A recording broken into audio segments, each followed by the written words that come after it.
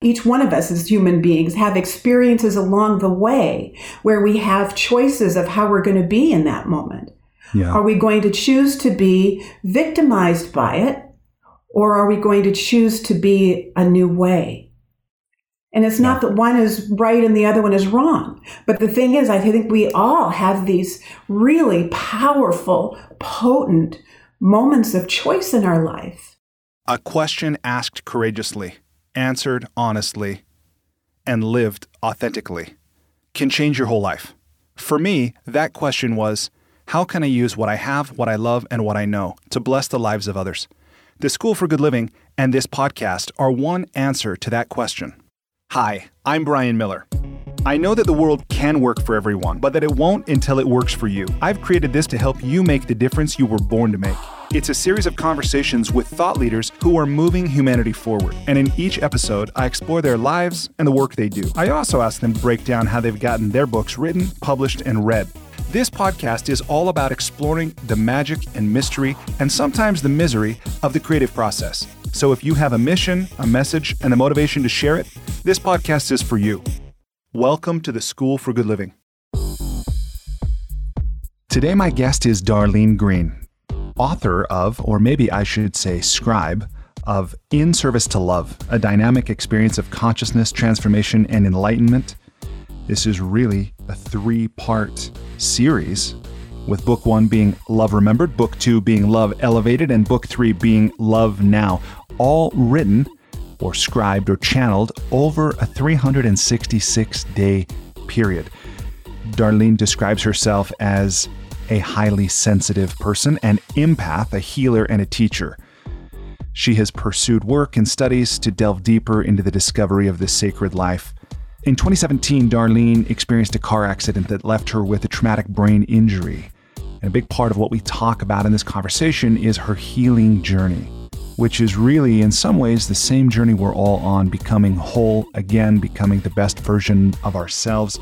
She shares what she has learned and how she has overcome many challenges. You can learn more about Darlene and her work at darlenegreenauthor.com, Darlene greenauthor.com. I hope you enjoy this conversation with my new friend, Darlene Green. Darlene, welcome to the School for Good Living. Thank you. I'm delighted to be here and speak with you today. I'm glad you're here.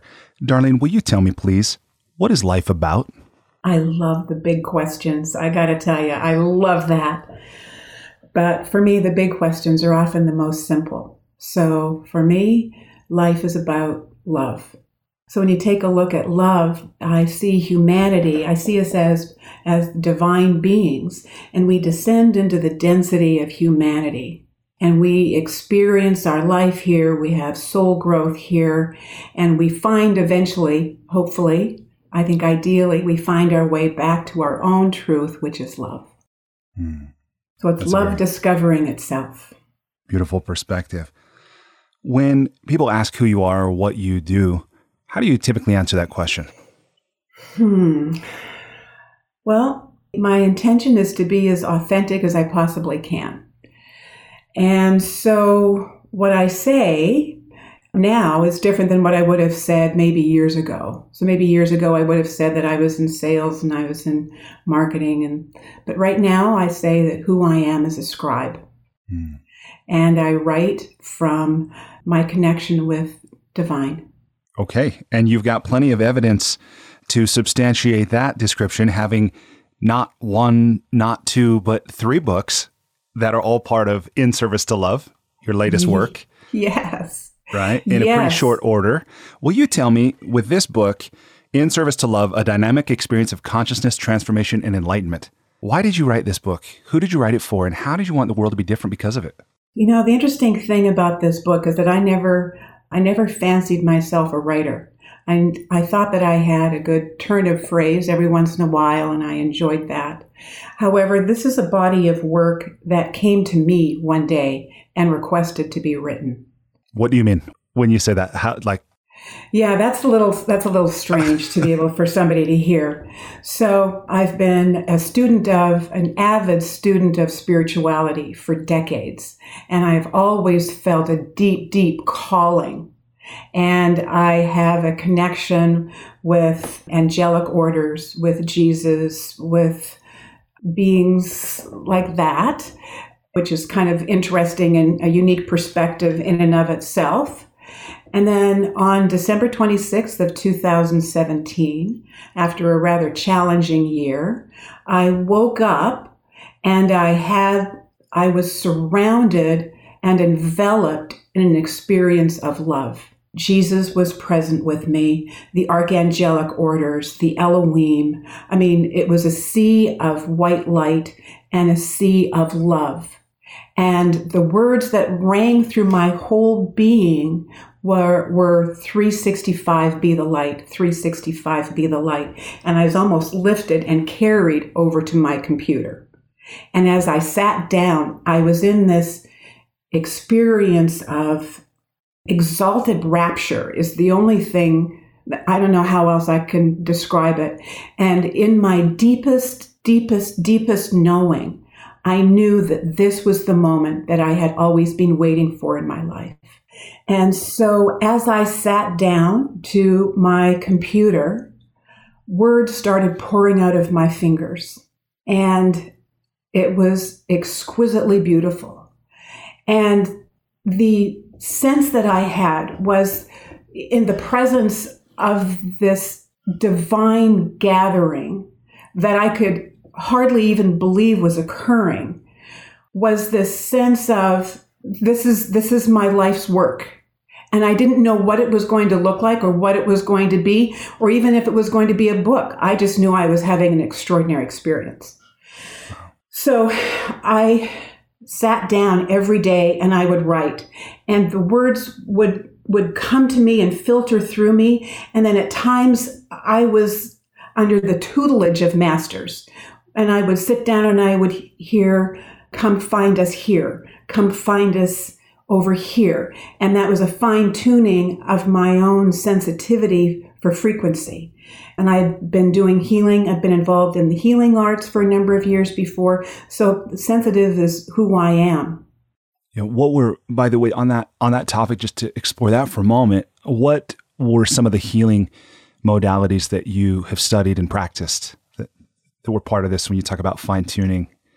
Natural force healing is a vibrational healing work. It's a beautiful body of work that I was introduced to in the early 90s. And it was such a profound experience for me that I knew that was an expression that was a match for me. So I went to massage school and I learned how to be able to, and I started utilizing this vibrational healing body of work with people through body work. And I was working in a clinical setting to do that work. Mm. So it's a fine tuning, but for years prior, I was seeing auras around people and seeing angels and seeing, hearing the music of the universe, Jesus appearing in front of me. But I thought everybody did that. When did you first realize that wasn't something that everybody did? That this is not a normal thing for most people? I'd say probably after these books came out. Wow. It's such a natural experience for me. It's like breathing that I guess I still get surprised. But the thing is that I think that people do have experiences from one extent or another but don't recognize or acknowledge it. Why do you think that is? That people, because I've seen this in my own coaching, not necessarily with people, being present to or aware of, the presence of things like angelic entities or finer energies, but rather even things like people having things for which to be grateful in their lives, or they'll have relationships but feel lonely. So I've certainly seen this phenomenon that there are things around us that we're not always aware of, for sure. Mm-hmm. But why do you think it is that these are in, they're around us, but we don't always see them necessarily, or we're not present to them? Well, I believe, my belief comes from my experience that who we are divine beings, that we are spiritual beings and we are human beings at the same time. So you've heard the term something about living life as a human being having a spiritual experience versus living life as a spiritual being having a human experience. Yeah, but very different orientation, they're right? Different orientations. And I lived my life, most of my life, as a human being having a spiritual experience. And then I began to realize through my own growth process that these profound moments that I was having are not like, wow, that was a great experience. That kind of really made my day. Uh-huh. Instead, what I've learned is that really is who it is that we are. Mm-hmm. It's not something happening to me. It's who it is that I am being expressed and viewed in a new way. Yeah. So really, these events are not really a one-off. These are really, I see them as breadcrumbs to who we already are. Yeah. And that's really when I stand back and I take a look at the body of work that is in service to love. It is the bridge between living our life as the human being having spiritual experiences and living our life as the spiritual being having a human experience. Mm. Completely different perspectives. Yeah. And so we all as human beings have these experiences of these moments that we can't describe that maybe we just tuck away and say, what was that? Or we don't have a frame of reference for it, so we put it on the back burner somehow. Yeah.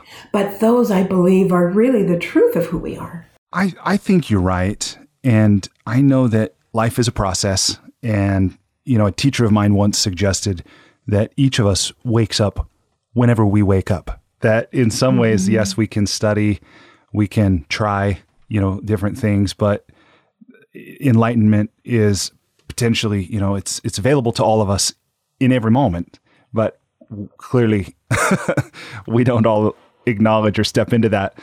But I know life is a series of, it's a process. And I understand so you talked about your experience was December 26th of 2017, right? Yeah. Mm-hmm. And it wasn't long before that, if I understand part of your story, is that you survived a pretty serious automobile accident. Is that? Yeah. I did. How, if at all, does that factor into the course your life has taken and the events that have unfolded in recent years? Oh, that's a fascinating question that I still wonder about. Understanding that there's no accidents, really, right? There's no accidents about the accident. So I was rear-ended and I experienced a head injury, and am still dealing. 3 years later now, I still deal with a lot of those issues. I have, memory loss, difficulty reading, which is why I'm wearing these glasses. Anyway, a variety of other things that are very subtle and nuanced, but definitely impact my life. Prior to the accident, so after the accident, that was a turning point. And so I was really struggling with my experience of being broken. When did the accident occur? February 16th of 2017. Okay. And so I was really struggling, because the more that I went through different therapies, I saw really what was no longer functioning in a way that I had known it to be. And I was struggling with being broken. And yet all of the years of study that I have had, all of my years of experience brought me to the place of, there is something else here to see, Darlene. There's something else here to see. And I refuse to live my life from the perspective of being a victim. That is not who I am. And so I choose, and it was a year really of choosing powerfully who I am in the face of having had that experience. So that's my experience. But I think that each one of us as human beings have experiences along the way where we have choices of how we're going to be in that moment. Yeah. Are we going to choose to be victimized by it, or are we going to choose to be a new way?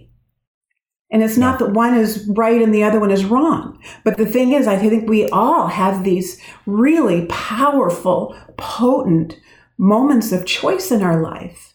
Yeah. And I had really struggled with that. And then December, Christmas is always a real, the holiday, that's a real spiritual, deep, sacred time for me. Not that it's connected with the religion, but I guess it is. But with my own sense of connection. And I asked, every Christmas Eve, I asked, may the Christ at heart please be born within me. I mean, it's a powerful time for me. And then December 26th, I woke up to the experience where In Service to Love invited me. That sounds like a pretty immediate and pretty powerful response to that prayer. And I didn't realize, I didn't put those pieces together until like about, 6 or 7 months afterwards. It's like, wow.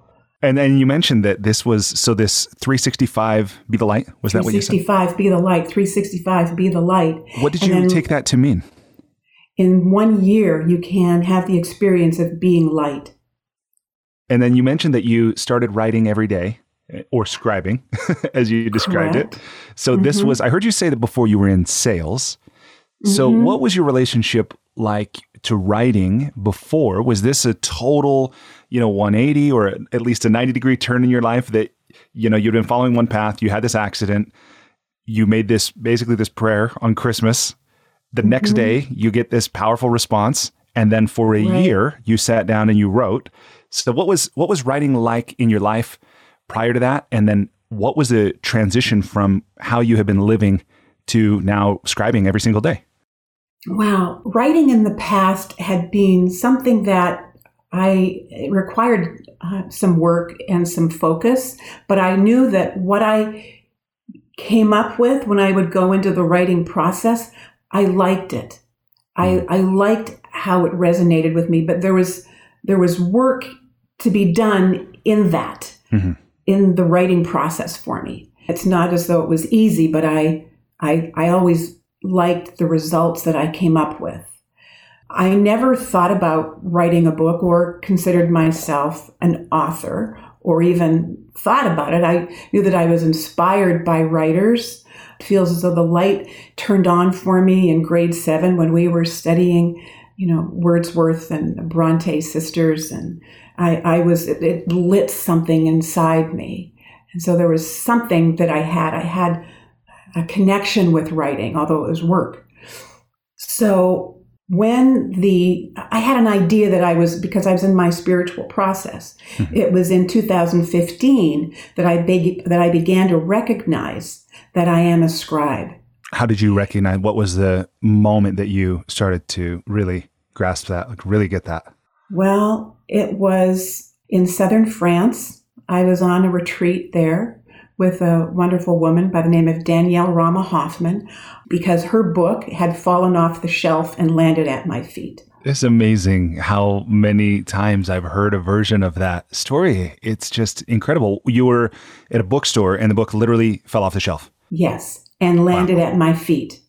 Wow. And I had known since I was 4 years old, and I'm asking, why am I here? That I had a counsel. Because the council answered me and I heard them.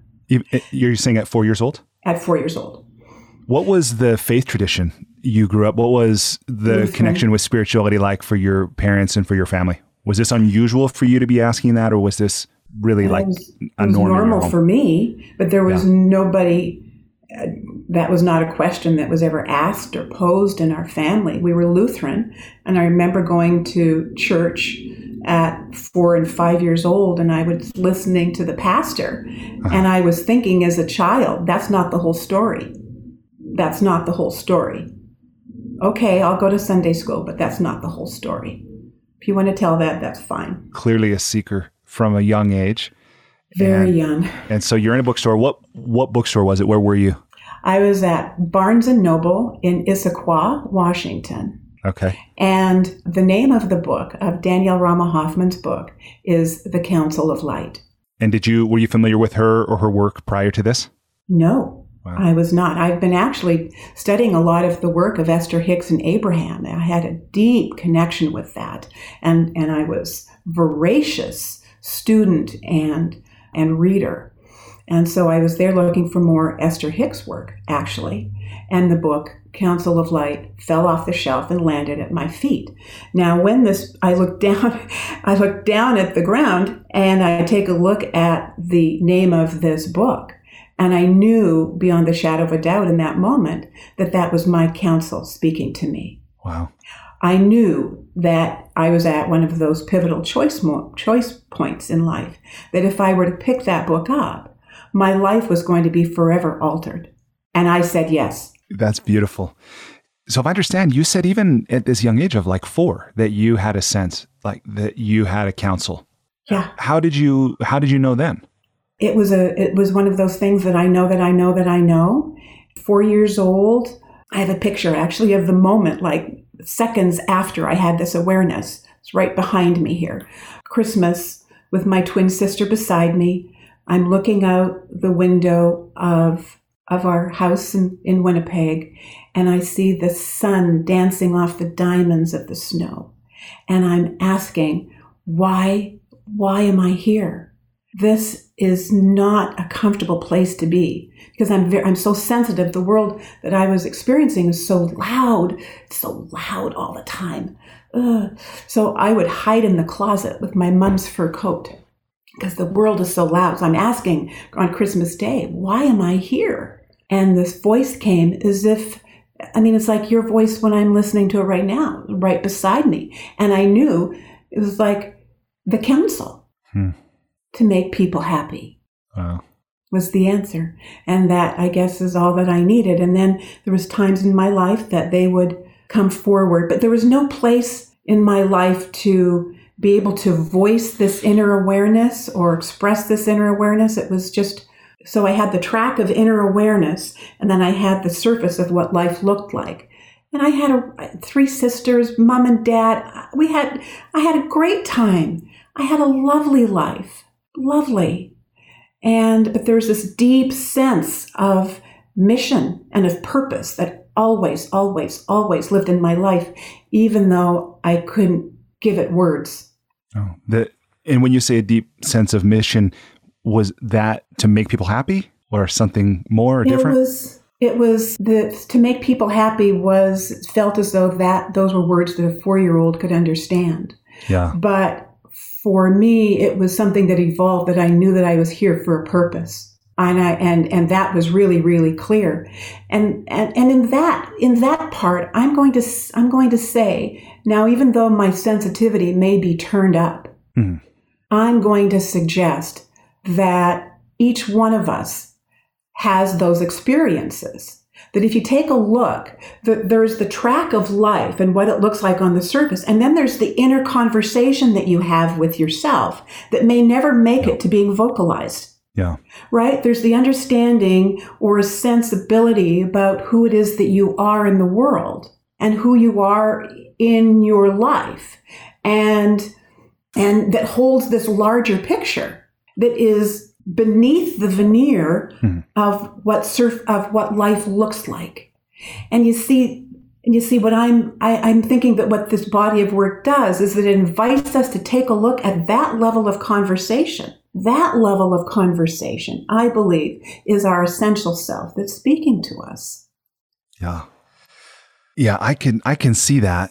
And I know that there's probably many times where that, I like the way you described that there's this surface and then there's what's going on below the surface. And I realized, I think there's something, I'm interested to know how you see this, but I do have this sense that there is this essential self or the higher self or whatever we might call it. But there's also the inner critic, that incessant, the little narrator, the little voice that is not necessarily the essence, but it's in there also. So there's this, the surface, but then almost at least 2 voices going on at any time. And the essence that we could listen to if we were willing or we had the sensitivity, but then also whatever we've maybe been conditioned, what was approved and rewarded or punished, and then that voice of our parents or our caregivers or our peer group also in some ways gets inside us. And so we've got maybe this competition of voices that are below whatever the surface is. But how do you see that? That is a beautiful distinction. That's a beautiful distinction. And what I see is that the voice of that is the most still. Mm-hmm. The voice that is the most still is the one of the I am presence. The voice that is anything of love, judging, right and wrong, comes from the experience of our humanity. It's funded by our physical experience. Mm. So you're right, we do have all of these other voices that occur, and they create or subconscious, unconscious belief systems, mm-hmm. right? And we end up oftentimes in our human life living from unconscious belief systems that are the expression of the judgment of the I am less than, not being worthy of, feeling separate. Feeling separate's a big thing. That's a big deal. That's really been coming into my awareness an awful lot about how it is that we hold ourselves separate in the world as a natural extension of our humanity. Well, there's the them and then there's the me. There's never really a we that we speak from. And I think that the evolutionary process we're going through right now globally is something that is intended to heal that. Yeah, I suspect you're right, for sure. Well, and I'm curious with your journey as well, because I know it happened in my life, and I think it's very, very common in many people's lives, is that when we're young, we often have a sense of clarity. Like life is simple in some ways, and a 4-year-old might hear something like, in response to why am I here? To make people happy. And it's like, oh, okay. Like there's nothing particularly complicated about that. But then as we grow up and we start to learn about, different social groups and brands and, distinctions like careers and, possessions and all this, sometimes we forget. We forget what was true for us or what we loved or were passionate about or whatever. And then in many cases, it seems to me that life is always gently nudging us back awake to return to that kind of thing, whether it's an accident or a diagnosis or some other life event, a divorce or losing a job or something like that. So with all that, it's a very long setup. I'm wondering if that was also a pattern that happened in your life, that in some way you quit listening to that and then returned to it, or if it was present for you all along, the truth of that, the counsel being with you, guiding you, you following. How did that happen for you? That's a beautiful, nuanced distinction there. I think that the presence of the divine, what I say now is my I am presence or my own divinity guiding my life, that has been present always. And now I look back and I see the perfection of each moment in my life, and now how everything is like set me up for now. Mm-hmm. But my awareness was, so when I see what you're talking about the experience of children, and there's this natural proclivity for knowing, right? Yeah. That's when we're really attuned inwardly. That as we grow, we become taught to no longer be paying attention to what's happening internally, but we are externally referencing. And it's when we get into trouble with the external referencing, when we believe that our worth comes from outside of us, when we think that our value, who we are intrinsically is not a value, right? But that we have to get value from outside of us, from other people. That really is, I think, a part of the beauty and the challenge of living as a human being. Is our ability to be able to find our way back to that inner awareness, to be able to begin to gradually make the distinctions between what is it that occurs from inner referencing and what is it that occurs from external referencing. Yeah. And that I think that's the process of consciousness, where things that were hidden come up, where we get to be able to make new choices about them. And as we're able to make conscious choices of things, that is an incredibly potent and powerful creative moment or event in our life. Yeah. And I'm grateful to the way you phrased that, because it gave me words for this, what I've observed but haven't named, about external referencing. That when we're young, and I know it's natural for children to be very self-oriented and therefore to be internally referenced, But then we start to learn about other people and, oh yeah, they have needs and desires too. And, there's consequences to what I do on how it impacts them, which then relates back to me. But then, as you're saying, growing up, maturing, maybe becoming spiritually awakened is this sense of returning home in some way, and again, becoming internally referenced, but from a different sort of orientation, not a totally oblivious to what's out there, but with an awareness of what's out there, but still looking inside again. That's really interesting.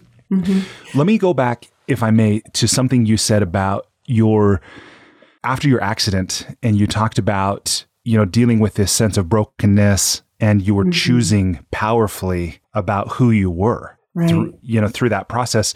What did that choice look like? I realize there's probably a variety of ways, but will you give me a few examples of how did you make that choice in any given moment when you had the opportunity to do so? Well, not too long after the accident, I started to stutter. And that began a whole series of neurological tests and concerns. And so I realized that I was having a difficult time finding words. I was losing not just memory or like, where did I put my glasses? But my husband would have a conversation, and he'd say, Darlene, we already had this conversation. It's like, no, we didn't. When did we have that? This morning. Wow. So these were things that were occurring in my life that had me feel that who I am in my life is completely different. And I didn't know how to be able to relate to it, but I saw awareness. My personality shifted where I became more internal. Dizzy, depth perception is off. So it was like I would go through my day, and it's like I would hit a moment like, oh, there it is. Like, oh, there it is. Sounds like a song. But during my day, I was bumping into the limitations a number of times during my day, where I realized that life was no longer the same.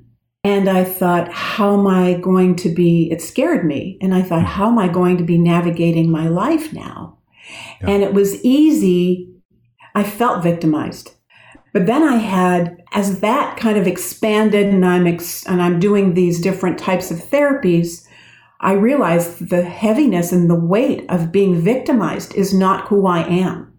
And so it was like I had two ways of being in front of me. Victim or empowered, choose. And even though I had no idea about what being empowered through that whole process was going to be looking like, because previously I'd had like an injury or something, and then it heals. Mm-hmm. It heals, and you kind of, you go through the healing, you do what you have to do, and then you're kind of back in your life again. But with a traumatic brain injury, it wasn't that way. So I had to deal with what is life going to look like moving forward? And I could go down the rat hole of things that I don't care for, mm-hmm. right? Or given who it is that I am, who it is that I know myself to be, living a life of being victimized is not who I am. Mm-hmm. So the choice point was I choose to not be a victim. And I think that it was a process that I went through. Wow. And I still stand in that space. I still experience those things, and I choose not to be victimized by them. So when you say you made the choice, like you made this choice and you made it again and again, as you are on this healing journey, and mm-hmm. I know still are, I'm mm-hmm. sure. Is this a choice to see, to choose your attitude in a moment? Was there any kind of practice that would go with it when you would recognize that? Something like a visualization, a meditation, doing something else, some other kind of self-care or anything. I mean, because what I suspect is that many people listening will have their own version of this. They might not have had a traumatic brain injury, but they might be in a difficult place emotionally, or maybe they have had some kind of physical injury. And I'm wondering if there's something practical that someone could go, oh, Darlene did that, and she seems to be doing pretty well, and that's worked for her, and I can adopt that same kind of thing. Was there any specific practice that might serve the listener? I think that there's a process as I was holding the intention for my own wholeness, mm-hmm. So you see, I can hold the experience of being broken, or I can hold the experience of my own wholeness.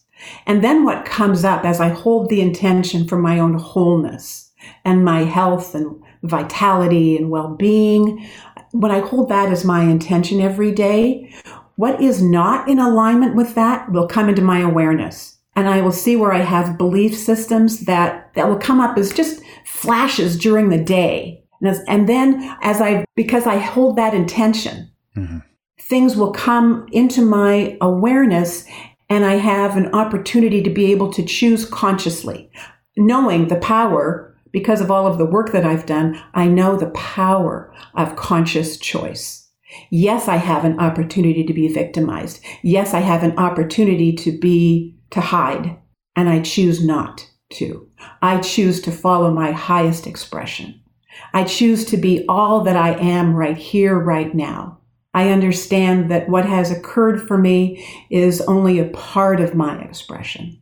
I choose my highest expression in every moment of every day. That's beautiful. And so, but each one of us will have our own version of that. Like, what is it that brings you back to center? What brings you back to your center? It was interesting, as a part of that, what comes to me to share at the moment is that as a part of my experience, the medical community is really, I was getting mixed messages from the medical community also as I'm going through these different treatment things. And I was really in a space of like, I don't even know what to believe anymore. And I went to a Brain Injury Alliance of Washington meeting one day. And the woman and everybody there had brain injuries of one extent or another. And I saw how fortunate I am, and that I'm not in a wheelchair, and that I don't need to have a full-time caregiver. Some of the people there did. And I was speaking with the woman that led this group, and I was telling her about some of my concerns, and she said, Darlene, she said, what I have learned through this is that the only thing I can do is live from my essence. Wow. And I thought, thank you for that beautiful pearl. That is what I came here to hear. That's what I came here to hear. And so that has supported me in living from my essence. The other stuff, everything else we have choices about. Yeah. And we don't have to be victimized by our belief systems either, by the way.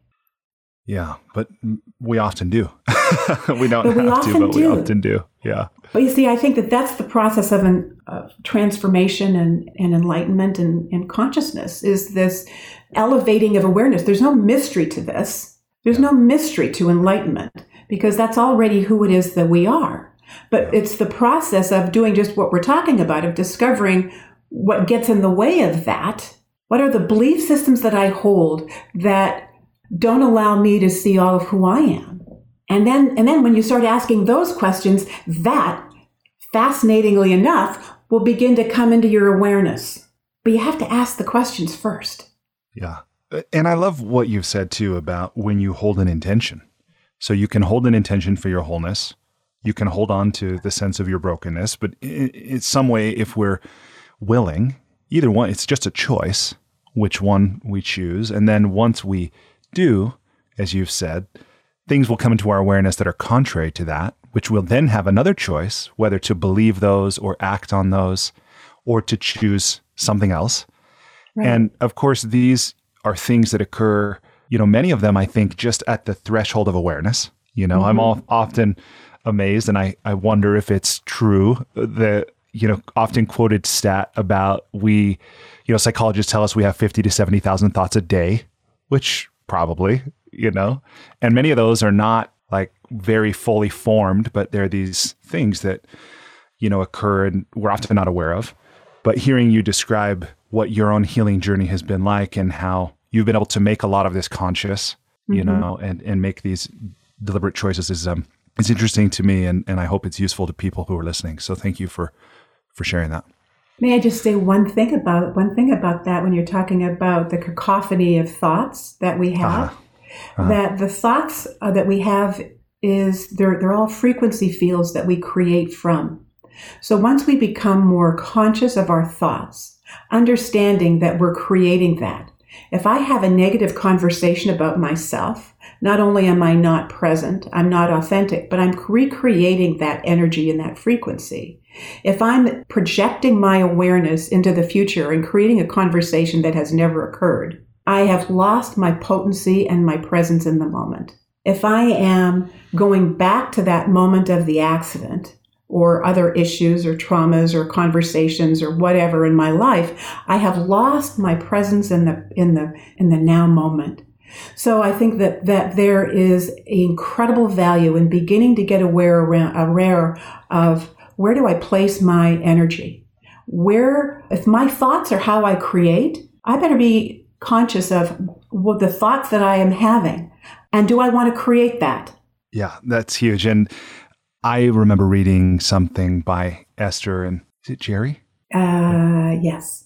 Esther and Hicks, and Abraham. And I think something that she talked about was, with the thoughts, if the things that we thought came about immediately, we'd be much more present to what we're creating. If I thought something like, I would love a beautiful garden, and I looked outside and all of a sudden there was a beautiful garden, that we would all be more like careful and deliberate about what we allowed in our minds, but because they often don't unfold, instantly, yet they still unfold. It's easy to think, I'll allow this belief system or even this thought to persist in my life without ever really realizing.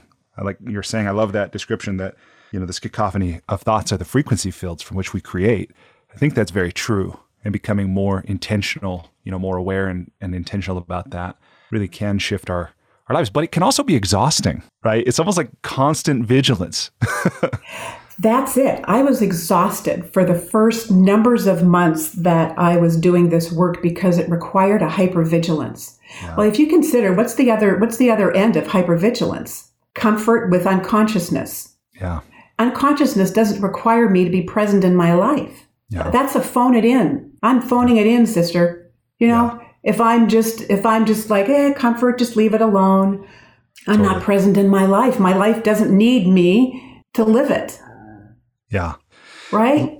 And that's a part of the issues right now with what we're experiencing. It's like normal. We live in an experience now in the absence of normal. Hallelujah is what I'm saying.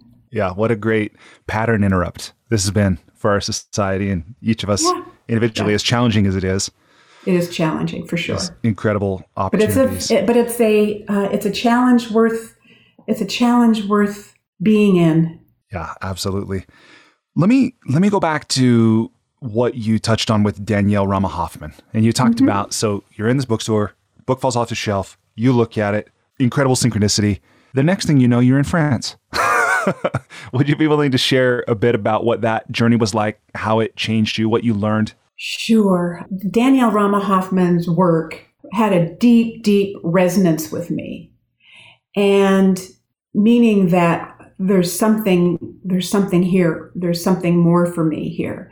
And so as I was reading her book, and she has a very Egyptian kind of connection with her body of work, but the frequency of her work is really beautiful, as is, Esther Hicks and Abraham, and you can feel high frequency bodies of work because they will catalyze movement within you, right? So that was my experience with Danielle's work. So what occurred was I began to have, as I was reading her book, it was the right thing at the right time for me, and I started to have consciousness downloads. And what that looks like is like experiences of visions, where first one was I sat up in the middle of the night and something had my attention. I mean, I'm sitting up and the room is dark, but I close my eyes and it's brilliant white light. It's like, whoa. So I test that system a couple more times. It's like, whoa, brilliant white light when I have my eyes closed. Watch, pay attention. And so what I saw was this tablet, a stone tablet that had hieroglyphics on it. And I'm thinking, remember those images. This is so cool. What is happening? I don't understand this. And then what I saw was 5 beams of white light that came down onto this tablet and began to move all of these figures on the tablet. And That was one of the experiences that I had from this body of work of consciousness downloads. And I think that this is a period of time now that's a strange term. And if you're connected with a lot of the spiritual work right now, you'll see that there's many people that are experiencing consciousness downloads, where there'll be like a full level of awareness that will come to you, as opposed to requiring years of, spending time in the Himalayas or something. Yeah. Right? It's like that was then and this is now. And our world is requiring a whole new level of consciousness in a very quick way. And so the access to, and each one of us experience it in different ways. So consciousness will be available in new, for each one of us in our own unique way. So to get back to your question. So I had this experience with Danielle, and then she was offering this trip to go to southern France, and it was called Scribe It. And even though I didn't see myself as a writer, I knew that I needed to be there. And I was on and off and on and off. And my husband said one day, he said, Darlene, he said, you really need to be there. And it's like, yeah, I really do. So I went. And one of the sacred places we went to was Saint Baume in southern France, which is where Mary Magdalene spent the last 30 years of her life. And my resonance with that location was extraordinary. So Danielle also is a channel. So at one point, Danielle and I found ourselves alone. Other people in our group had gone to different areas. We were up at the very top of Saint Baume, and it was like the mists of Avalon. The mists from the Mediterranean were coming in up on top of this mountain. And the frequency, the experience and the richness of where it is that we were, it was clearly a sacred space. And the council that Danielle works with, they came through and they spoke with me. And what they said were, Darlene, my voice, your voice, our voice, one voice. Wow. And that was the pivotal moment.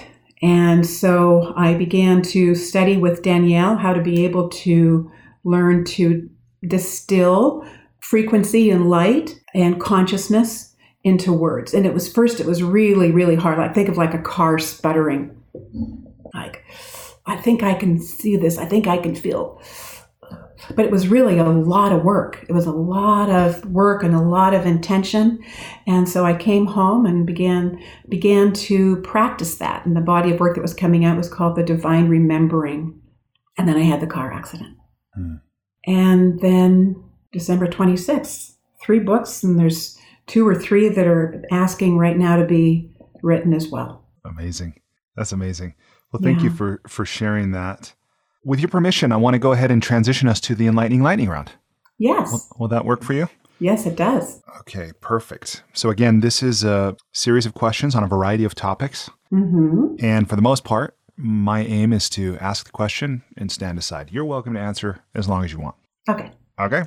All right. First question. Please complete the following sentence with something other than a box of chocolates. Mm-hmm. Life is like an extraordinary expedition of discovery, of treasure, and adventure. Awesome. All right. You're doing great. Number 2. Okay. Here I'm borrowing Peter Thiel's famous question. What important truth do very few people agree with you on? The presence of our divine nature. Our divinity is something that requires a particular level of audacity, given the world that we live in. So there's one thing I wanted to make a distinction of. When I first began working with the Council of Light, I asked them, how does this interface with religion? And the answer that I got immediately was, this is closer to you than religion. This is about who you be. And it's the who you be that you then choose to express through going through the doors of a church, a cathedral, a mosque, a temple. Mm-hmm. So then the religion becomes an expression of you. But what we're talking about, the in service to love and connecting with our own divinity, is the already I am of us. Mm-hmm. Cool. Thank you. Okay. Question number 3. I know this might be a stretch, but bear with me. If you were required every day for the rest of your life to wear a t-shirt with a slogan on it, or a phrase or a saying or a quote or a quip, what would the shirt say? Love matters. Okay. Question number 4. What book other than one of your own have you gifted or recommended most often? It would be Conversations with God by Neil Donald Walsh. Why that book? It was one of those books that I felt it before I even opened it. It's like as I looked at it, and I still have it here. I have it here right beside me. It's like works of that nature, I recognize them immediately, and I don't even have to open up the book. Wow. How did it come into your life? It was so long ago. I think that I was at a bookstore, I was at a bookstore here in Seattle, and I saw Conversations with God, and it just called me. Yeah. Pulled me. It's pretty amazing. I had to take it. That's great. What are you currently reading? I'm not.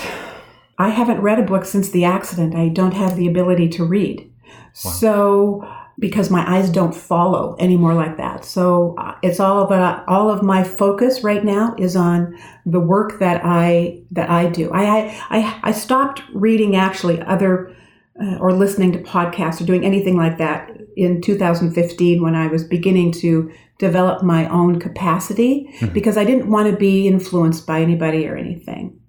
And once I began writing in service to love, it became even more important. So yes, I don't have the capacity for reading a book right now, but that really has been on purpose. But there's so many, but I am listening to a lot more podcasts now, and I love that. So that has only been an occurrence within the past 2 months. So, but it's not books. It's amazing how much is out there and how good a lot of it is, and the fact that it's free. It's amazing, isn't it? Oh, beautiful. It is so beautiful. So I feel a little bit like that groundhog, that has been, he kind of pokes his head, been hidden away all winter. And then finally in the springtime pokes his head up. It's like, what's happening here now? Yeah. And it's like, there is some beautiful, beautiful, beautiful work that's out. And yours is included in that too. Well, brilliant. Thank you. Thank you. That's kind of you to say. Okay. Question number 5. I don't know. You mentioned you were in sales. I don't know if that sales involved a lot of travel. We talked about you going to France. Beyond that, I'm not sure whether you've been a big traveler, but when you travel, however often it is, what's something you do or something you take with you to make your travel more enjoyable or less painful? Something you take or something you do in the planning or anything like that? Well, I would say what I bring with me are some shoes that I can walk in and be really comfortable. Yeah. We've done some traveling to Europe, and that is just a beautiful place for hiking and walking and exploring, because when I'm walking, I get to have a whole new experience of the environment. And I really love and appreciate that. Yeah, that's awesome. Okay, question number 6. What's one thing you've started or stopped doing in order to live or age well? I've stopped being unconscious about the food that I eat. What do you mean? Well, I'm crazy about sugar. I love sugar, and that does not work with me very well at all. Yeah. So I have backed away from sugar, and I'm eating a more whole diet, probably even tending a little bit more towards vegetarian because it feels good for my body. So I pay more attention to the messages that my body's giving me. Yeah. And not only will you feel better, I suspect you'll live longer that way too. Well, I've got a lot of work to do. I've got books to write. I've got things to do. Yeah. I've got family to watch growing up. So I'm going to be here a long time. Question number 7. What's one thing you wish every American knew? I wish that every American knew that there's another perspective to be had, that the perspectives that we hold are declarative. They create that reality, that the energy that is placed into being right may not be the most creative use of energy. Instead, I would invite a consideration of what else is possible beyond being right, because when we live in a realm of being right, we're in direct opposition with what's wrong. And what I'm suggesting is that life knows how to live, that we all are here for a purpose, that we each have something great to bring to the table. When we can recognize our own intrinsic value then we can realize that we have the opportunity to create our own perspectives. I choose to create a perspective that allows the best of me to show up. And I'm always living at the edge of that. And it changes every single day. I live in the present moment, the very best that I possibly can. I've got a new relationship with the past, in that I don't carry it with me anymore to the best of my ability, because I've already been contributed to by it.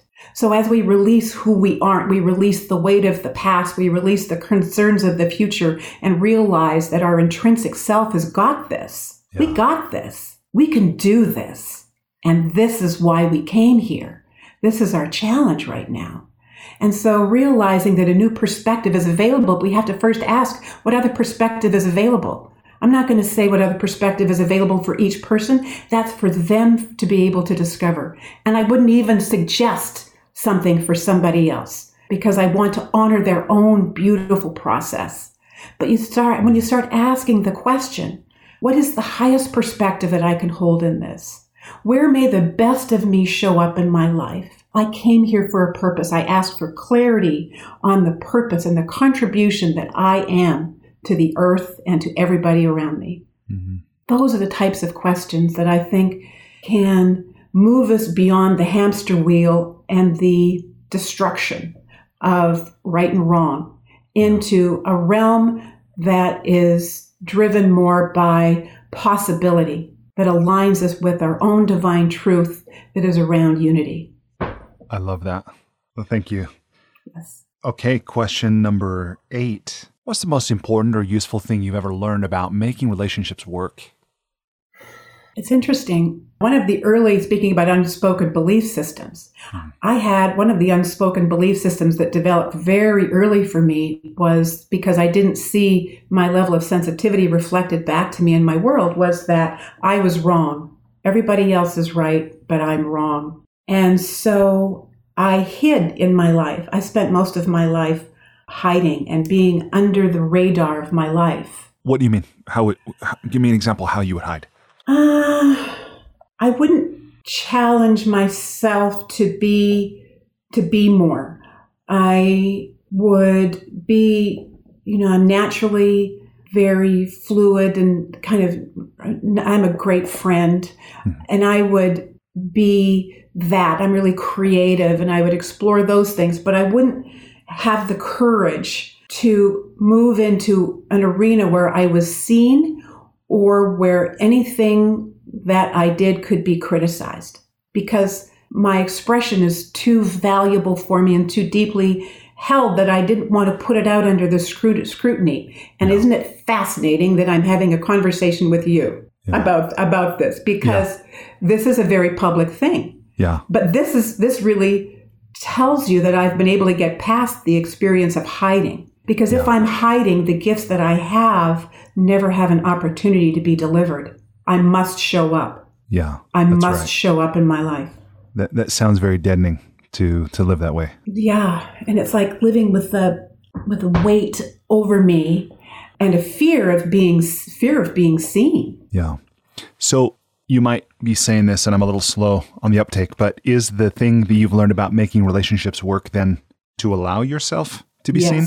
To show up. Thank you for redirecting me there. I needed that. It was discovering then that I can be seen and that I have a lot to give, and that when I take responsibility for showing up, I'm a much better partner. It's fascinating. My husband and I have been married now for 40 years. Wow. And there was a time in my growth and awareness where I had to go to him and apologize. And I really haven't been the best partner because I wasn't showing up in some areas. But guess what? I'm here. Yeah, you're doing something right, I think, right? And when I hear couples who've been married for decades like that, first of all, I want to congratulate you, And at the same time, I realize I think there are marriages that persist and are really rich and fulfilling. And then there are other marriages that persist and both partners might be better if they didn't, Right. So it's not necessarily, I think, something to celebrate, just that people stay together for a long time, but there's something there, I would see. Yeah. So, Yeah. and at any rate, it sounds like with what you've been through, your accident and your spiritual journey, that it sounds to me, I've never met him or learned much about him at all, but it sounds like he must be a pretty incredible guy. Yes, he is. And it's interesting. I recognized him when I first saw him, and I knew that he was my one. I knew Really? that he was it. Mm-hmm. Where were you? What happened? Well, he showed up in my office. I was in sales in an insurance company in Seattle, and he showed up at my desk, right across from my desk one day, because one of the other people in the office was trying to set him up with me. He knew that my husband had just been divorced. It's like, hey, we've got a single woman here come and meet her. Anyway, he showed up at my desk. Wow. And you recognized him right then. It was I recognized him. Boom. And I was intrigued. That's fantastic. Yeah. Well, That's good. the beginning. Okay. And question number 9, aside from compound interest, what's the most important or useful thing you've ever learned about money? Or what's something you're always sure to do with it or you never do with it? It's fascinating. I participate, actually, would be the short answer in that. Because money and numbers is something that, as I was growing up, I couldn't relate to. I didn't know how to, I didn't understand them. I guess I'm so nonlinear that the linear expression really didn't compute to me. But I was always around people. My dad was a very successful businessman, and my husband is a very successful entrepreneur and businessman as well. And my twin sister was a stockbroker. So I have this all around me, and I've been curious about it, and I keep on watching it. And I have grown in that myself. And so now I don't mark that off the list as something that I don't do anymore. Wow. I learn and I participate and I see the creativity in it and I see the depth in it and it's like me learning a whole new language. And I love that. Yeah, for sure. And of all the guests I've asked this question to, no one has ever said that. No one's ever said participate. And I love that. And I'm seeing something for myself in that. But what do you mean? How do you participate when it comes to money? Well, I don't leave all of the decisions to my husband. I mean, it's not that he ever excluded me. I excluded me. Mm-hmm. So I feel like I didn't show up in those decisions. He would have an idea and he's great because he thinks that way. It's like, yeah, what you said.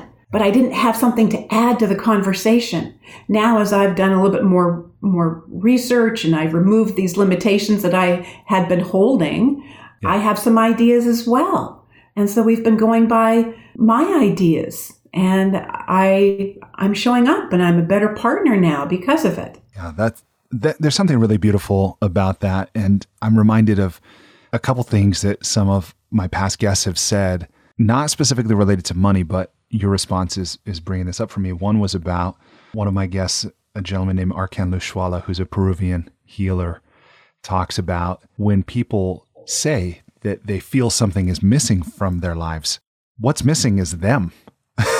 And it's like, that's interesting. So when you talk about to show up, to participate, and it's not as though necessarily it's binary, like we're absent from our own lives or we're present in our own lives, but in different areas, in this relationship, or when it comes to money or something, and the opportunity that any one of those represents to be more fully ourselves. It's really beautiful. And I think that part of the whole process of consciousness actually is about, in my experience, is about removing the natural proclivity for compartmentalization that we have in life. Yeah. And that's back to the thing you said earlier, right? About separation. Yes. And how that's the source of suffering, but it's pretty much always self-imposed.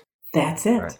Yeah. And interestingly enough, may also be self-healed. Yes. And I say healed as a description about the possibility of living from a space of wholeness, which is really where it's available right now. It's only where I have to place my awareness. Enlightenment is a place where I place my awareness, not something that is unreachable. It's available right now. I like that. Okay. So congratulations. You have survived the enlightening lightning round and you did it admirably. Beautiful. The final question here, it's a gimme, is about, and I do still have a few questions for you about creativity and writing. But Sure. Before we transition to that, final question here, if people want to learn more from you or they want to connect with you, what would you have them do? I would love if they would like some more information to go to my website, which is darlenegreenauthor.com. Darlene is Darlene, green, like the color, author.com. And I will have social media buttons there, and I do a blog, and there'll be opportunities for conversations with me, with the Council of Light, and to be able to learn more. Awesome. Thank you. Mm-hmm. Okay. And then as an attempt to express gratitude to you for making time to share with me your experience and what you've learned, I have made a microloan to an entrepreneur in Timor-Leste named Maria, who will use this money to buy seeds and equipment to help grow her farming business to enhance the quality of life for her family and people in her community. So thank you so much. That just touches me deeply. Thank you for that beautiful contribution. And it's an expression of our global connection. Yeah, it is. It's pretty amazing. I will place love and energy towards Maria as well and support her and her community. Well, thank you. Thank you. My pleasure.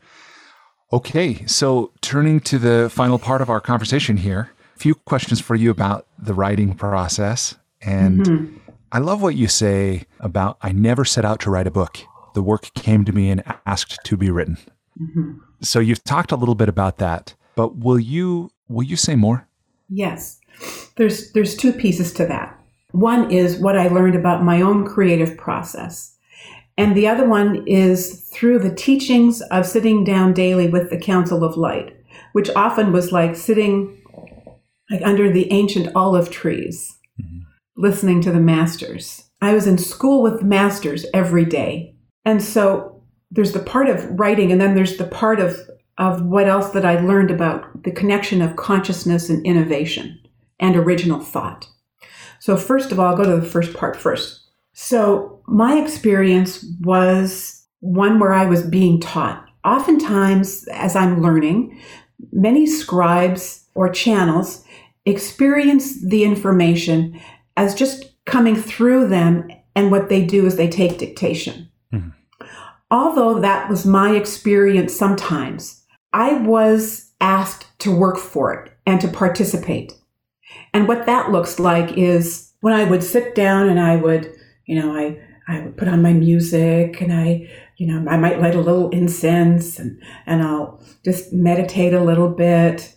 And then I realized that I didn't have to do that. The message that I got was, Darlene, we're here with you all the time. You can light as many candles as you want, but we're here whenever you're ready.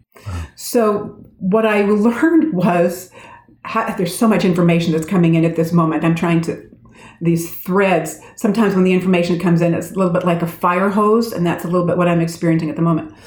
So my experience was not that information was always coming to me and coming through my fingers like honey, which is what happened many times.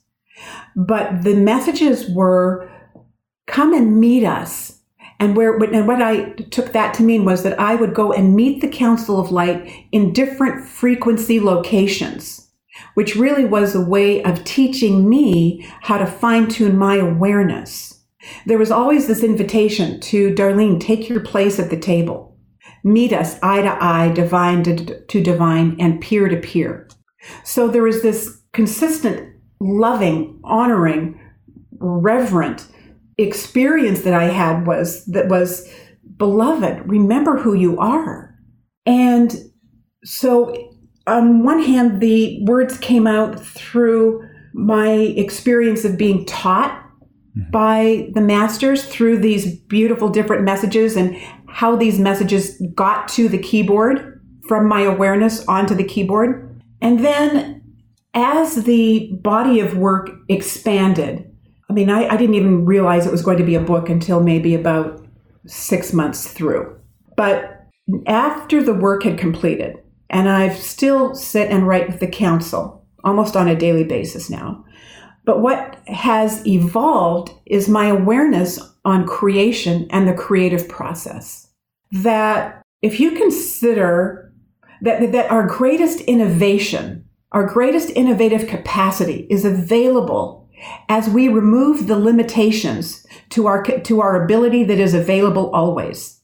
So if you hold that we already have that ability, then the question becomes, well, what gets in the way? And what gets in the way often is our humanity.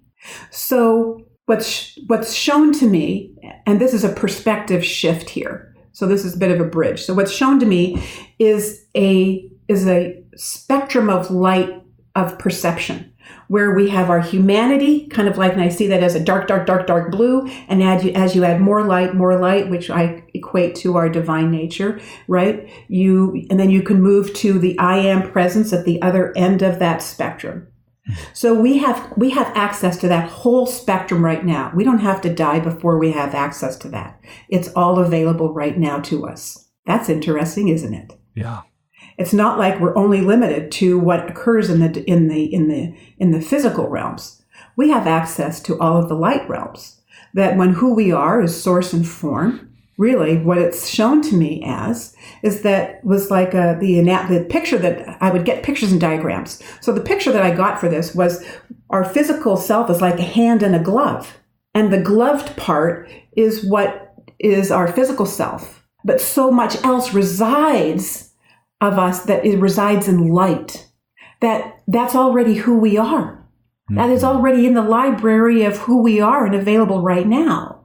Yeah. So it just means then that instead of me looking only in my humanity for information and for inspiration, I can look into my divinity for inspiration right now. And it's only a perspective shift. So if you stand in that space, can you visualize a spectrum, a spectrum with our humanity and the density of our humanity, and as the light of our divinity is added continually, then we move to the space of our divinity and our divine nature. If you stand at the space of your divine nature, you're in a space of wholeness, and you can see everything, and that's where your divine ability to create can come. Also by raising your frequency, and you can raise your frequency consciously, raise your frequency awareness above problems, because issues and concerns cannot be solved within the frequency bandwidth of the problem. So the way I see that is that I can raise my frequency like a periscope up above it, like getting up on a ladder, and then all of a sudden you have a better perspective. And so this is a part of where creativity comes from. Creativity comes from a perspective. Mm-hmm. So that what gets in the way is the thought that I don't have access to that right now. And what they're saying is that this is where original thought comes from. We all have the capacity for original thought. A lot of the ideas of In Service to Love are things that I have not seen or read before. But they're only slight shifts of that diamond. They're shifts of a facet, subtle shifts that allow a new view to be had. Yeah. And it's like there's so much has been written on love, on enlightenment, and there's truth with all of it. Yeah. Yeah. One thing that I'm interested in is, as I think about when I started this podcast, and I knew I was fascinated by the creative process, because it definitely seems like an opportunity for us to partner with something bigger than ourselves. Mm-hmm. A collective consciousness, a collective unconsciousness, a higher power, our deepest self, whatever it is, who knows, right? Like you're saying, original right. Thought and, these things. And I didn't know much beyond, the fact that I'm just mesmerized. Like I'm really fascinated by this, and how, like you're talking about, you would see things in terms of diagrams, or you would, have these impressions that you would then translate into English, right? And I think many people want to write books. Many people want to share their gifts with other people in some kind of physical form, a blog, a podcast, a TED Talk, something like that. But not all of us follow that all the way through to actually publishing something. Mm-hmm. And I think it's interesting how you described that it wasn't your intention. Like you didn't start with a book proposal. You didn't have a business plan, right? It wasn't this. No. You just followed what life was showing you or offering you. You were participating in this process, and it led to, things. And you did show up. There was work, right? And you continue to show up and write. So where I'm going with all of this is, I'm wondering if you will speak to that process of how did this become. And I don't know how many words this is. I would imagine you probably have counted now 200,000 words, something like that now? 300. I think all three books are like 300,000, like 300,000 words. Wow, and that's then amazing. I edited it down. But through my own ability to be able to scribe, it's interesting that each book has gotten thinner and thinner. Yeah. I'm getting better and maybe more direct. But I do have some ideas about how to be able to connect with your own creativity. Yeah. Will you talk about? So I'm interested. Let's go there. Yeah. Tell me about that. How can we Okay. How can we connect more fully with our own creativity? First of all, I think that that's a great question to be able to ask. And consider that there's a difference between creating something out of the realm that you know. Mm-hmm. Like if you consider the realm that you already know about, there's a certain level of creativity that's available within that, where basically the way I see it is that you're taking puzzle pieces and you're putting them in different places. That's one level of creativity. Uh-huh. But I am inviting a whole other level of creativity. And this is the creativity that taps into that unknown realm. And this is the realm where the greatest innovation and original thought can be found. It's not found within the realm that you already know. So what do you do then? So consider holding an intention of moving your awareness to what you don't know. So what I experience as that, and that was one of the first, I'd say after I started scribing, that is a concept that became really clear to me. And I experienced the realm that I know as a sphere around me. And I can go to the edge of that sphere, and I almost like I lean into it. And it almost feels like I'm inside a balloon. And I lean into the farthest edge of what I already know. And it almost feels like a membrane that's there. Mm-hmm. And I live on that edge of what I know and what I don't know. And that invites the unknown to be present. So in meditation, what that would look like, if you hold an intention, I hold an intention of allowing that which I don't know yet to arise within my awareness.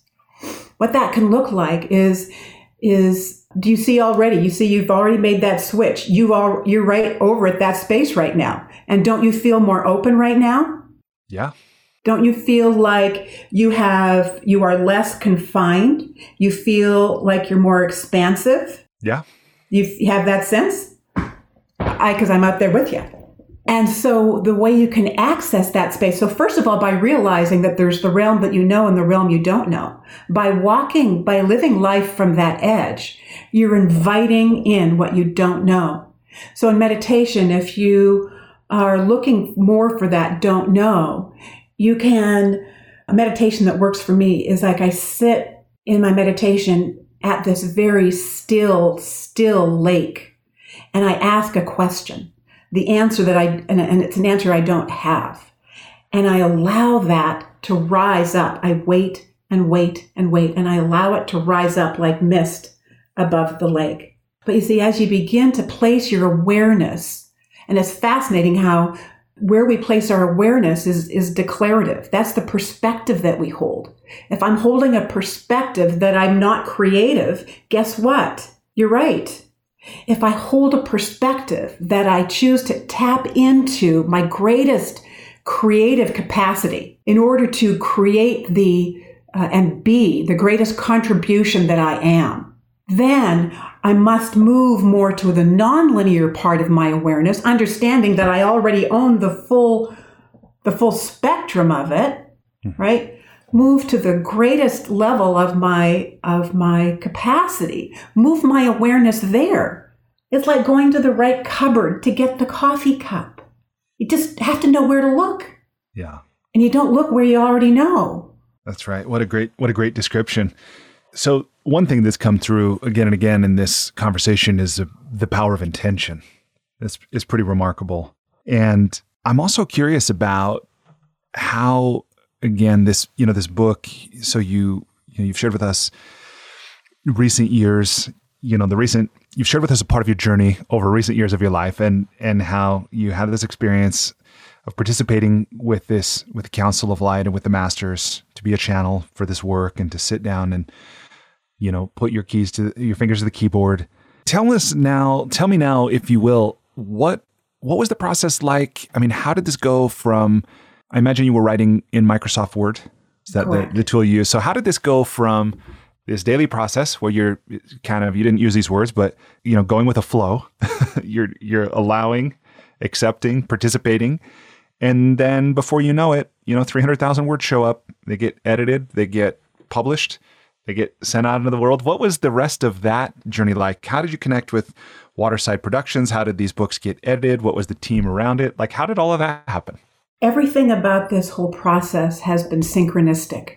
I didn't know anything about the publishing business. So when I realized that it was actually October of 2018, Mm-hmm.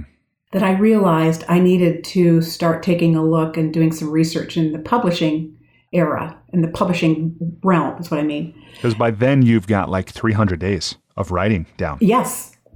Okay.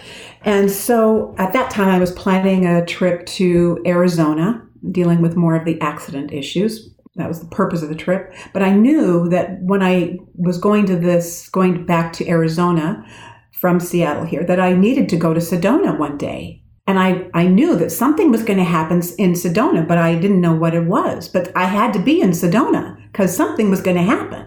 So I went to Phoenix and I thought, well, this is another little fascinating, field trip that I'm on with the Council of Light. Like, how exciting is this? So I talked to my friend and I said, could you come up to Sedona with me? She says, great. And long story short, I ended up having a conversation with a gentleman that day. His name is Frank Ferranti, and he had just written a book, and we had a conversation and a connection, and he gave me the name of his literary agent. Well, prior to this, I had been thinking, just on this trip, I'm thinking about the publishing process, and I'm thinking, who on earth is going to be understanding this esoteric work? This is out there. But if anybody's going to understand it, you'll probably find them in Sedona. Ding! And so I thought the answer I got when I asked that question was, whoever understands Neale Donald Walsch's Conversations with God and Eckhart Tolle, Power of Now, they'll understand it. So I had that kind of as like an inner space when I went to Sedona. So when this gentleman, Frank, gave me the name of his literary agent, guess what? His literary agent, Bill Gladstone, was the literary agent for Eckhart Tolle and for Neale Donald Walsch. Wow. And so I was like, I'm bug-eyed by the end of that day. I knew that was the reason. And he lived in LA. He was in sabbatical in Sedona. That was why I needed to go to Sedona. I needed to have that conversation. Frank did, you mean. Frank lived correct. In LA, but he was on, wow, yeah. Incredible. So I did my research about how to become, because I'm a good student, I did my research about how you put together a proposal. And I put together a 56-page submission. And then on June 5th of 2019, I woke up and I got a red light, send it today. Wow. So I sent it to Bill Gladstone that day, and I got a telephone call back within 45 minutes. Holy cow. So that's how that happened. So the interesting thing is to think that you don't, when you're operating at a frequency and at a level where you are bringing your greatest self, that you aren't really limited by the density of your humanity, that there's a whole other process of you that is in creation of this whole process. So it's not something that happened to me. It's like I'm in collaboration with this work, and there's a whole lot more happening behind the scenes that I don't even see. Yeah. I just show up every day and I say yes. And you do your part. You do something, and something I show up. When that call came in, what was that conversation like? Well, what I'll share is that he was still printing it out. Bill Gladstone was still printing out the proposal. And he says, Darlene, he said, it's like the Tom Cruise movie, you had me at hello. Wow. That's pretty awesome. And then I saw that he's one of the largest publishers in North America. And had I done my research and checked that part out before, I'm not sure if I would have had the audacity to be able to even send that to him, but I did. And that's how it worked out. So what I'm saying about that and how that relates to other people is to consider that's not a one-off for me, that we each have a cadence in our life that is in alignment with our own divine and natural knowing. When I say divine knowing, I'm also talking about a natural knowing. This is nothing that's outside of us. The experience of enlightenment is me feeling more and more and more like me. Yeah.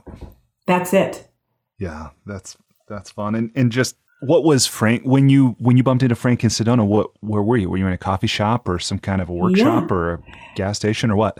Well, I had been walking around Sedona, looking around every corner, and I don't know what I was looking for. Whether I was looking for like a spaceship to land, or I didn't know what was going to be happening. But I was looking around every corner, like, what's going to happen next? I'm looking for something, and it was, by the end of the day, it's like, oh, nothing happened. Oh well, I don't know. Let's go get a cup of tea. So 4:00 in the afternoon, too late for lunch, too early for dinner. And we went to this little vegan cafe that is just delightful. And it was my friend and myself. And there was a table with 3 people, clearly, on their computers, on their phones, doing work. And as I walked into that patio, my internal message was, you're going to be having a conversation with him. And I'm thinking, I wonder how that's going to happen. Anyway, there was just a quirky little thing, a sound of a car going by that was like bizarre. And then he came over and started speaking to us. Wow. He initiated the conversation. That's interesting. Yeah. Wow. And you got talking, and wow, that's really great. Well, thanks for sharing that. And I know, with this part of the interview, one of my aims is both to, provide inspiration to people who are working on their own published work, but also practical, ideas or actions, that they can apply to help complete their work and get it out into the world. And, I've talked to a few authors now who say something like what you're saying about, it just kind of happened.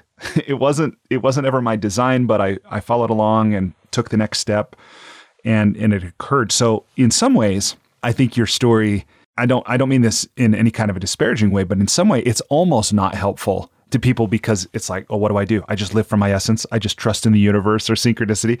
But then from another perspective, it's like, yeah, that's exactly it. You show up at your desk, you write what there is, living at the edge of the known and the unknown, having an intention, right? And then being open, taking action when you're prompted to do so. And it's like, that's for me, the bigger lesson. It's not as tactical. It's, hey, just sit down at 9 a.m. every day with your coffee and write 500 words and then prepare your proposal and send it out to 40 publishers. Sometimes it's that linear, but sometimes it's not. But you see, for some people that may work. Yeah. But you see, for other people, there's more detail also to the creativity. There's so much more that is written about the creative process. And actually, there's a gentleman that I know that reads my work before he sits down and writes his book. Wow. And it talks about the capacity to move to a state of stillness. Mm. And sometimes, for some people, it may be sitting down and writing 500 words a day. Mm-hmm. For me, that's not it. If I can't reach a space of mental stillness, I shouldn't be at my keyboard. Mm. So for me, the way that my best work arises is if I have the ability to be able to be still. So I have to be mentally still and emotionally still. And if I come into my office here and I'm not there, I'm thinking about all sorts of other things, I have to get up and leave, and I go and I do errands, I mow the lawn, I do laundry, I take the dog for a walk, until I have a sense of stillness that is back. Because if I already have an internal agenda that's going on, there's no space to receive. Yeah.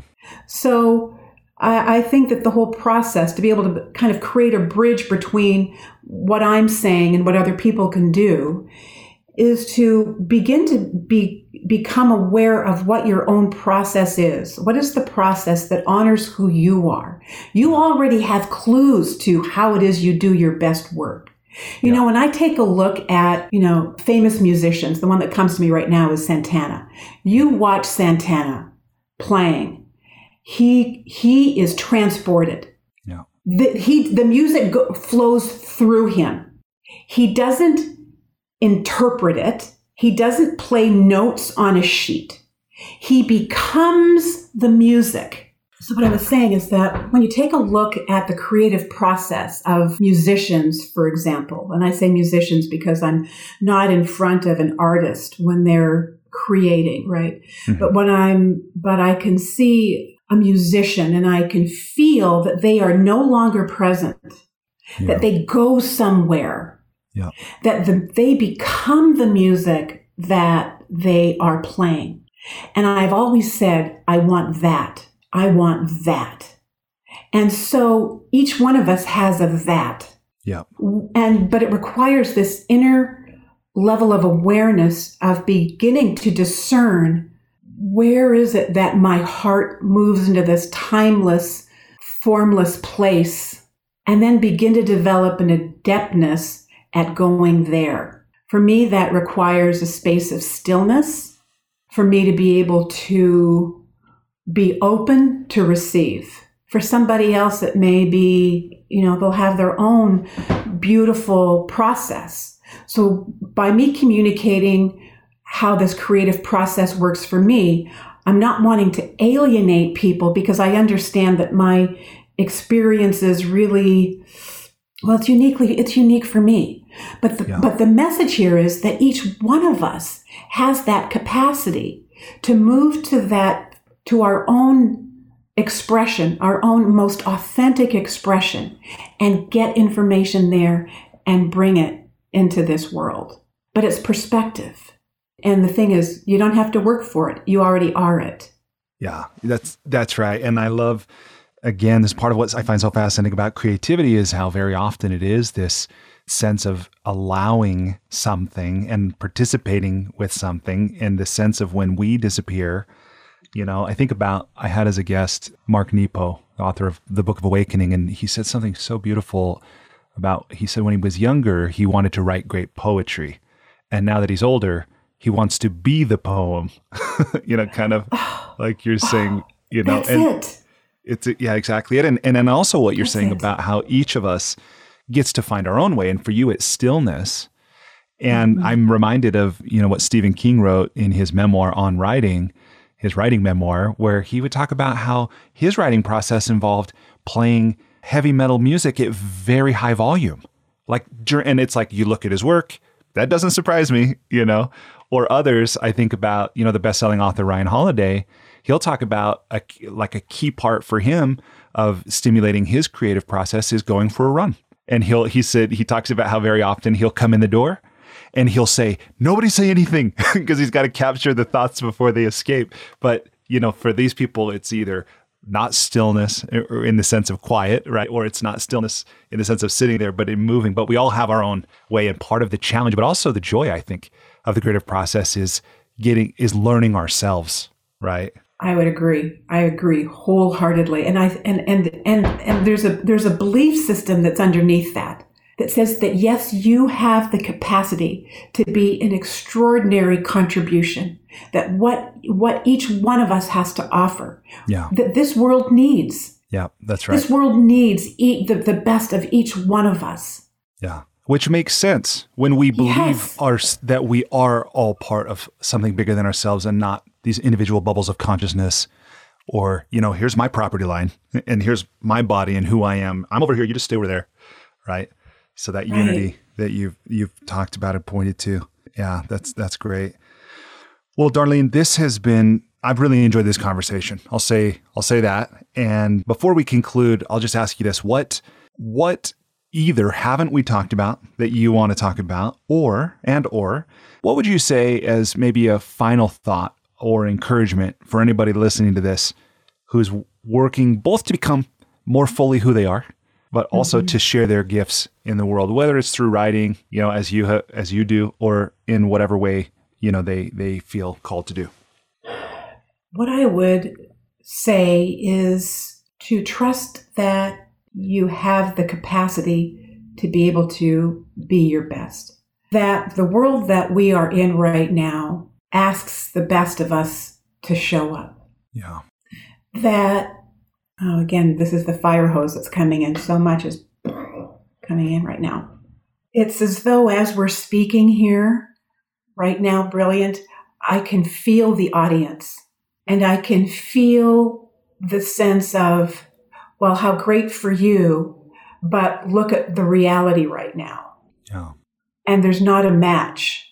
And my message about that is even more so that the time that we're in right now, I see as an earthquake that needs to happen. I see this as a paradigm shift that moves us to something greater. Even I see value in the polarization. If you can be in the realm that we're in right now, but not be of it, begin to look internally instead of being referenced externally. As you begin to take a look internally, because our external world is changing all the time, our internal world is one that is constant. Even as we evolve, there's a constant that's there. Begin to become internally referenced and find your own space. Know that you don't have to be living in the chaos of what is. That I see that the contribution that each one of us has to bring right now to all of the conditions right now, to the political, to the humanitarian, to all, the pandemic crisis, all of these, I see that what I can bring is by holding the vision of our wholeness, by me taking the responsibility for me to be all of who it is that I am. And who it is that I am is love. Who it is that we each are is love. As we become more and more of who it is that we are, the presence of love on the planet expands. And I believe that is a part of the purpose of this whole process right now, is the invitation for each one of us to become the expression of love that we authentically are. And each one of us, I feel this awe of the beauty of each person that is listening to this podcast. And I'm just wanting to say, beloved, remember who you are. Well, thank you for that.